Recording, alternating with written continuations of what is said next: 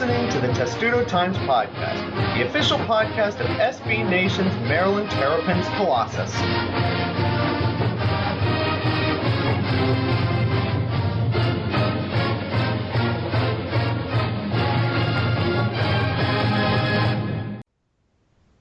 And welcome to episode 62 of the Testudo Times Podcast, where yes, there's some bad news, but we're going to relegate that to the middle of the show, and we're going to bookend the show with positive, happy news, or at least we're going to try to.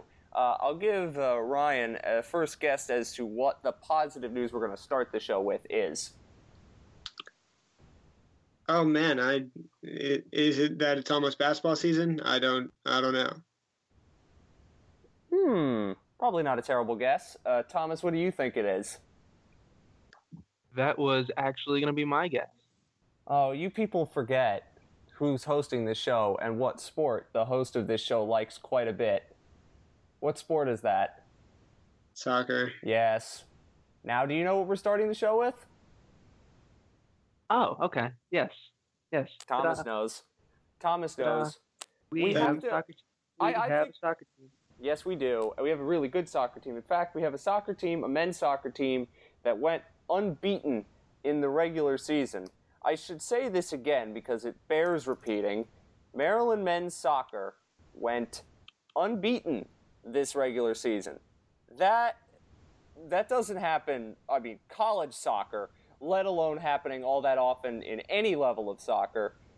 They went 15-0-2 this season. Think about that. Think about also how many times they were really close to losing games and then they ended up tying or winning them. It's really amazing. You can't talk enough about how great this team has been, and you're going to get excited. Sunday, by the way, the quarterfinals are at Ludwig at 4, so you should go to that. If you haven't gone to a game this year, you might as well do that because you get to watch an unbeaten team at Maryland, and that does not happen very often. In fact, I bet it rarely ever happens. Maybe lacrosse or men's or women's lacrosse is the only other sport that could ever threaten being unbeaten. Not many other sorts. So congratulations to men's soccer, Sasha Sarofsky, everybody there. They're the nicest people in the world, and they're also really, really good at soccer. They're one of the best programs in the country. So congratulations on getting to be number one in the country and unbeaten, which is something very, very special.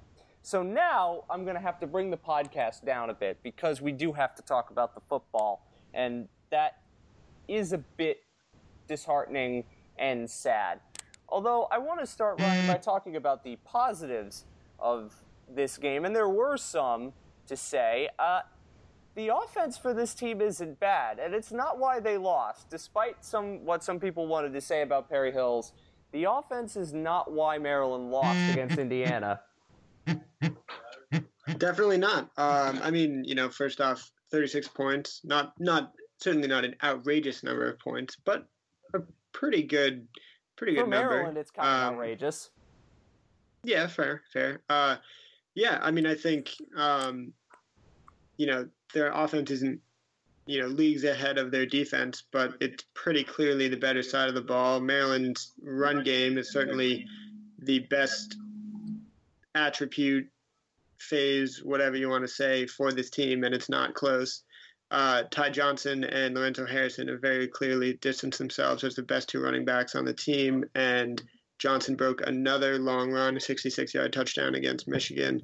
So they are the two most exciting players on the team. The run blocking has been pretty good from the offensive line to even the receivers downfield.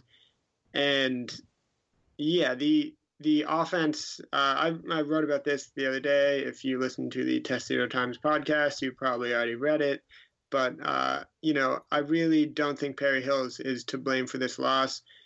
He missed a couple open guys downfield. That's not, there's no disputing that. His one miss of a wide open Teldrick Morgan, though, I will say, they ended up scoring on that drive. So it seems like it kind of, didn't really cost Maryland anything. But, he missed DJ Moore wide open down the field a couple times. He underthrew him, and they didn't come up with a completion there. And that's certainly on Perry Hills and no one else. But, for the majority of his throws, he was fairly on the money. He had the one fumble late that certainly cost Maryland, yes. So it wasn't his best game, but the defense gave up 414 rushing yards. That is why Maryland lost. Yes, it is. But I do want to say about Perry Hills, people have definitely expected a lot out of him, and probably too much. I think, Thomas, we've known for a while that Perry Hills doesn't have the best arm in the world. This is still true. And, I mean, when you get buoyed by a running game as much as Maryland has, and he limits mistakes, I think he only made a couple that were egregious, the fumble being one, and he had some overthrows, which other quarterbacks might have hit, although these are still college quarterbacks.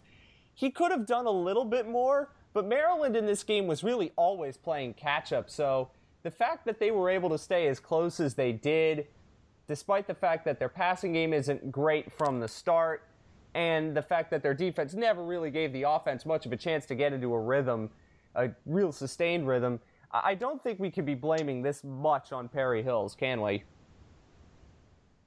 Not really. I wouldn't say the team was playing catch-up that much. They had a halftime lead. They had a lead for a good chunk of the third quarter.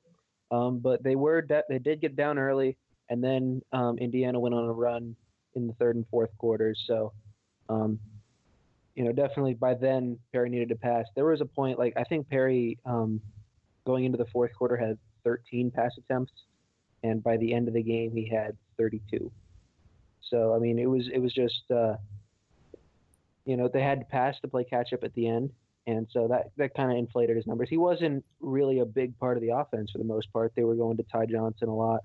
Ty Johnson had a career high in carries at only, I think, 13, which, it's kind of surprising that's his career high. But tells you a lot about the kind of yards he racks up on most carries despite that. Yeah, definitely. He had 142 yards on that number. Lorenzo Harrison had 14 carries for 73. So, I mean, the rushing attack was definitely what got Maryland going. Oh, of course. And the running attack, I think briefly, Ryan, I just want to say this. It's really good this year, but remember, Ty Johnson and Lorenzo Harrison. Ty Johnson's a sophomore, Lorenzo Harrison's a freshman. In theory, this is only going to get better as time goes on. And Maryland could also, in theory, be one of the best running teams in the country very, very soon. Could be one of the best running teams in the country. Yeah, could be, I guess. Yeah. I mean, you got to think, another year under their belts, Johnson and Harrison are only going to get better. If they were to add Anthony McFarland to the mix, that would certainly make everything even a lot better. But they've shown that even if they don't get him, he's a 4-star recruit from DeMatha, just if you don't know. And even if they've shown that even if they don't get him, they seem to be in a pretty good place. Yep. And to belabor this point a little bit more, the offensive line hasn't necessarily been maybe as amazing as we thought it was going to be this year, but Maryland continues to be one of the best teams in the country at recruiting offensive linemen. And you got to think that's only going to pay off next year. I mean, you have Derwin Gray got a little bit of action after Michael Dunn went down, and they've been rotating him in all year. He is a blue chip recruit. Damian Prince has started all year at right tackle, another blue chip recruit. Terrence Davis got a lot of playing time at right guard. Quarvez Bolware, left guard, has been playing a little bit. These guys are all some of the best recruits in the country in recent years, and you got to think that's got to make for a good offensive line once they just get some more experience together or develop or whatever it is they got to do. Mm-hmm. So let's now go to the flip side of that coin, the sad flip side of that coin, which is, good God, Maryland can't stop the run. And I think we kind of knew that was going to be a thing, and we predicted that was going to be a thing. But, oh boy, was that tough to watch. And Thomas, now that we know officially, well, we knew already for a while that Maryland couldn't stop the run, but now I think it's pretty obvious that they can't, and they're one of the worst teams in the country at stopping the run. What's the major cause of it? I think really just the secondary is a little banged up. They're playing a pretty small group. The defensive line isn't quite what it was last year after losing Jefferson and Ngakoue. Just the pieces aren't quite there. They seem to be kind of, not entirely comfortable with scheme. But I think it is kind of mind-boggling how bad they are at stopping the run when they're not bad at stopping the pass. If we look at S&P Plus, they're 31st in the country in pass defense, which is good, and they are 127th in rush defense. And now, a there reminder, are 128 teams. Thank There you. are 128 teams. So they are the second worst. I want to guess who is worse than them at stopping the run in FBS. I'm trying to think. Who might it be? I have it for you. I'm trying to figure out who it might be. No. Let me guess. Who's horrible? Like outright, just complete and utter garbage. It's just you won't even be able to guess it. It's just so obscure. UTEP? Probably not UTEP. That would be Louisiana Monroe. So a Fun Belt team.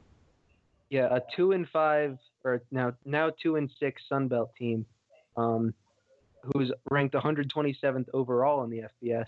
They just lost 51-10 at Arkansas State, and this comes a week after a 59-17 loss at New Mexico. Arkansas State is ranked 97th in S&P Plus. New Mexico's 78th. Their only two wins are against Texas State, who is dead last, and Southern, who is Division II. FCS. Or they're FCS. My bad. So that's our competition for worst run defense in the country. Yep.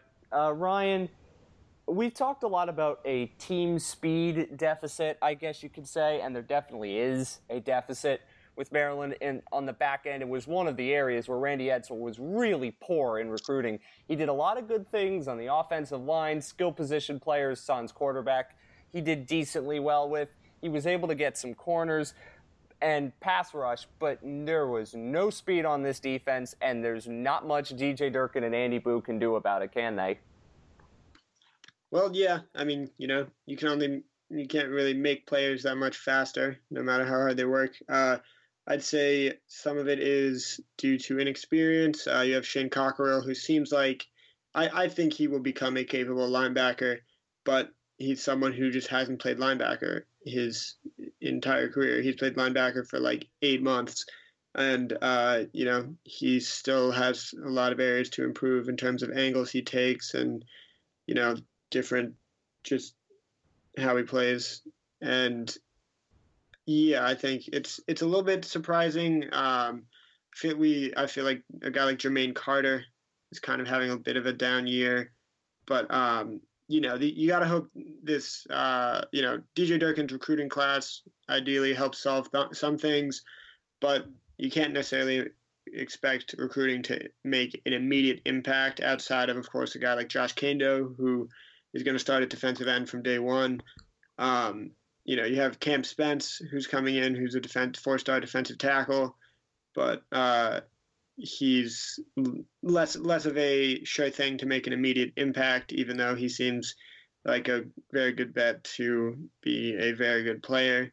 I think the only real fix here is recruiting and just, for the players who are there, hoping they fit better into the scheme and just take steps forward in year two.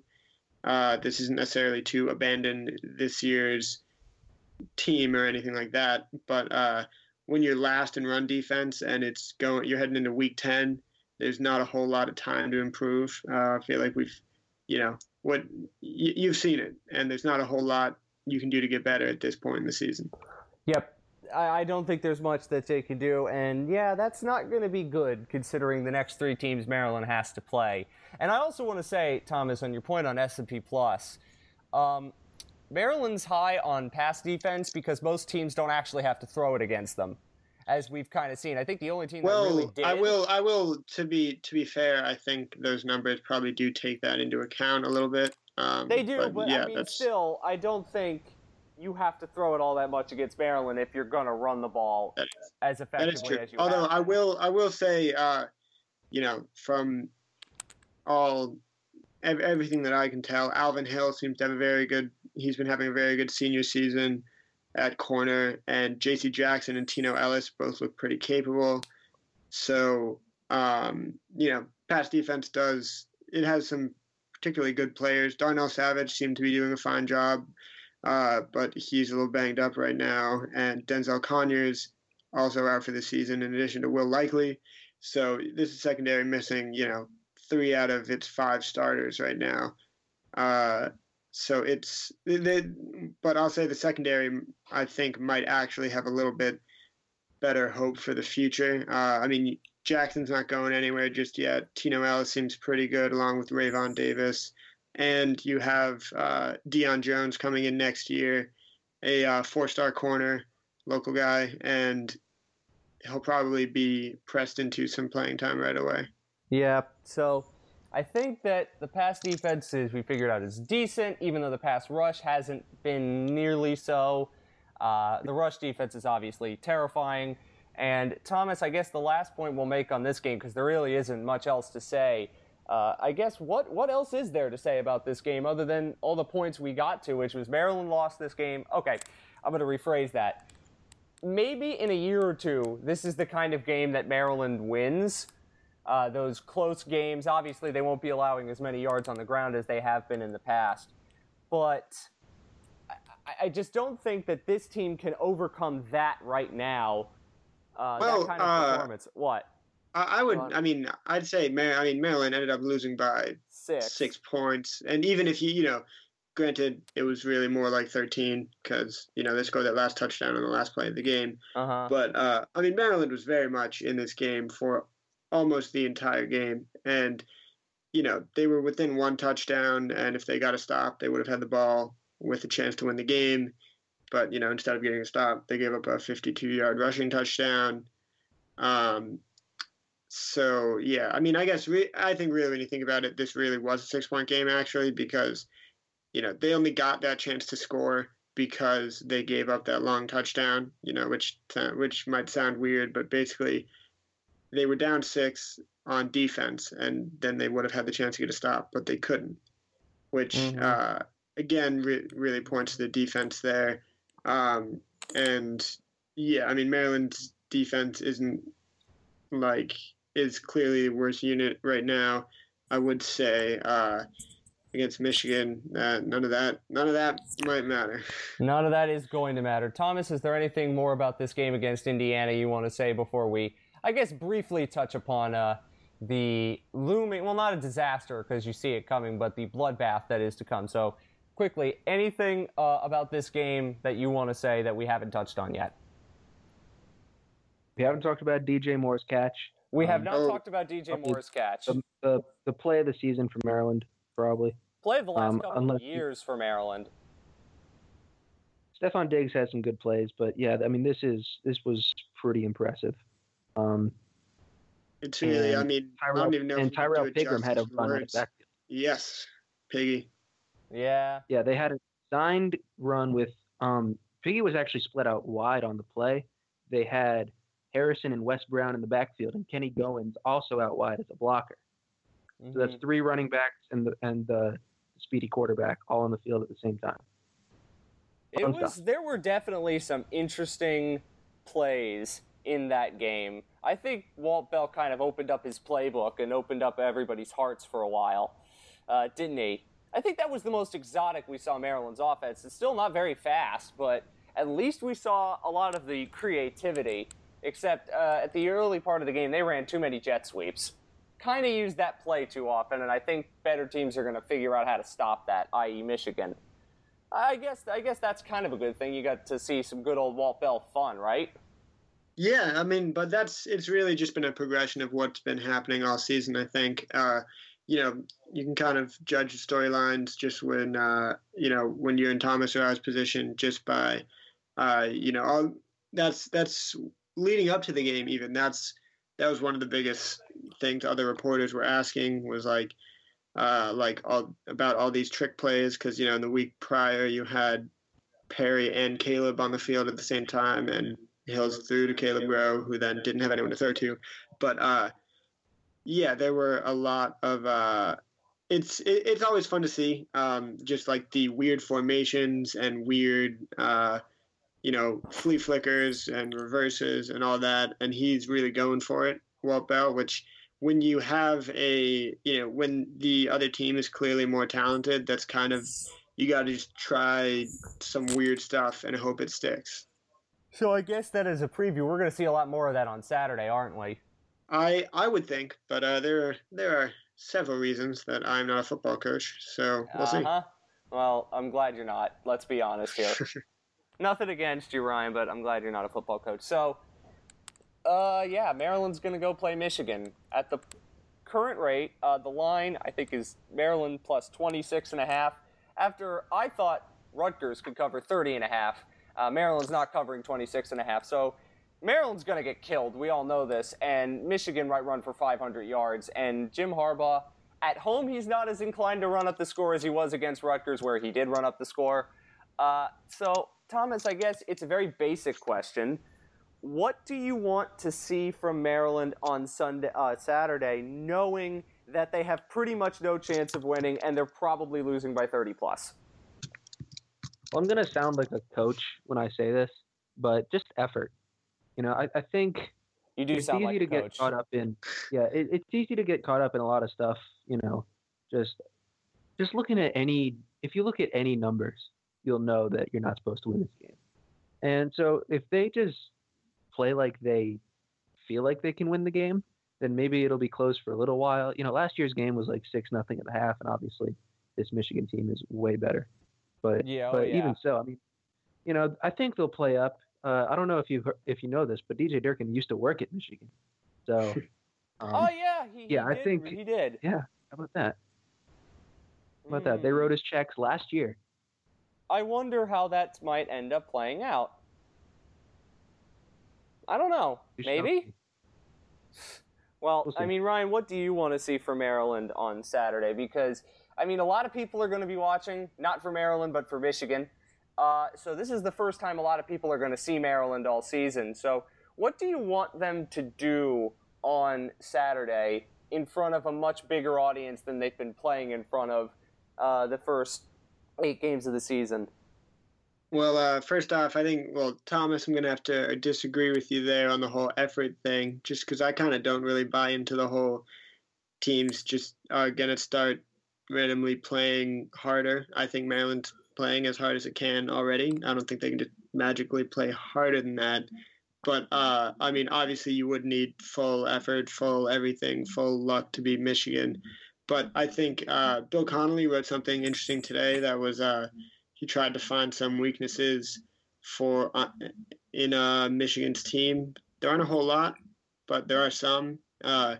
The big thing was that he presented like 3 keys essentially that Maryland would have to do if they want to beat Michigan. Like their pass rush would have to really get to Michigan quarterback Wilton Speight, which Maryland's defense on passing downs, which Bill Connolly says are, I don't even remember what they are, but it's when the defense is in an obvious passing situation. Maryland actually gets the quarterback very well, at 14th in the country at that. And then the second point is Maryland has to stuff Michigan in short yardage situations, which that's not happening. Maryland's defense is 20th in power success rate, which is better than Michigan's offense. Which, I mean, could just be a quirk in Connolly's stats, for example, but all indications are that Maryland's defense has been better in short yardage situations than they have in the general situations where they are very, very bad. But then the third point that we'll get to now is that Maryland's quick passing attack would have to stifle the Michigan pass rush. I'm using a little bit of air quotes here. By quick passing attack, I'm assuming he means more just short passing attack. But Maryland's offense is best when it sort of starts getting in that up-tempo zone that the team gets in every once in a while. A lot of the time it's right before halftime. But overall, we haven't necessarily seen the max speed that Walt Bell probably wants. But there are, occasions where, Maryland's really running a hurry-up offense. And that they'd probably have to do that something like all game, and then Maryland would just have to. I think the biggest thing is big plays. Maryland's not going to be able to just march down the field against this Michigan defense. That's just not going to happen. They're just too amazing. But I mean, Maryland's shown that Maryland's had big plays in pretty much all of its wins, and in its losses, except for the Indiana loss. But in the losses to Penn State and Minnesota, that's when teams have almost entirely been able to hold Maryland to no big plays. And I think, the only hope for Maryland is that you get Ty Johnson loose for a couple of really long gains. You get DJ Moore gets behind the defense and Perry Hills hits him. And then you probably need a special teams miracle and then probably 10 other miracles or something. I don't really know. It's going to be really hard, obviously. Michigan's arguably the best team in the country. Maryland is not. So, yeah. Uh-huh. Yeah, I would definitely say that. So, I guess, Thomas, what I'm most looking forward to is just watching some of Maryland's offensive players get a chance to shine, and then more people getting a chance to see them, i.e. the Ty Johnsons, Lorenzo Harrisons, DJ Moores, because they're underappreciated, I think, by a larger segment of college football fans. And I think that once you go up against better teams and you can perform, and if those players end up performing and doing something, then we'll see what happens, and we'll see if they could get some national credit, which would be a nice silver lining to what will otherwise be a pretty rough day. Yeah, definitely. I mean, Ty Johnson has obvious big playability. If he's able to showcase that in, a game of this magnitude, that'll be, just big for him going forward, big for the team. To clarify a way earlier point about effort, I wasn't saying that Maryland is not playing with 100% effort. I'm saying that if they get caught up in, we can't beat Michigan, then it might slip. And I don't want it to slip. But yeah, no, they'll definitely, those guys will bring what they got. And I mean, we really don't know what they got because they haven't played a ranked team this year. And the first ranked team they play is number two on the road. Yep. And we're assuming they're going to be either 2 or 3 in the college football playoff rankings because we're recording that before those are released. Not like it matters. Quick guess as to the margin of defeat. Ryan, what do you think? Oh, man. I think it's bigger than Illinois, but less than around Penn State. So I would say that's bigger than 33 and around the 39-40 mark. Oh, man. I'd say, I'm not going to narrow it down too far. I mean, my guess is 30 to 35, which could even be conservative. I don't know, but that's what I got. Thomas? I'm going 29 with a backdoor late touchdown. Wow. Bad beat?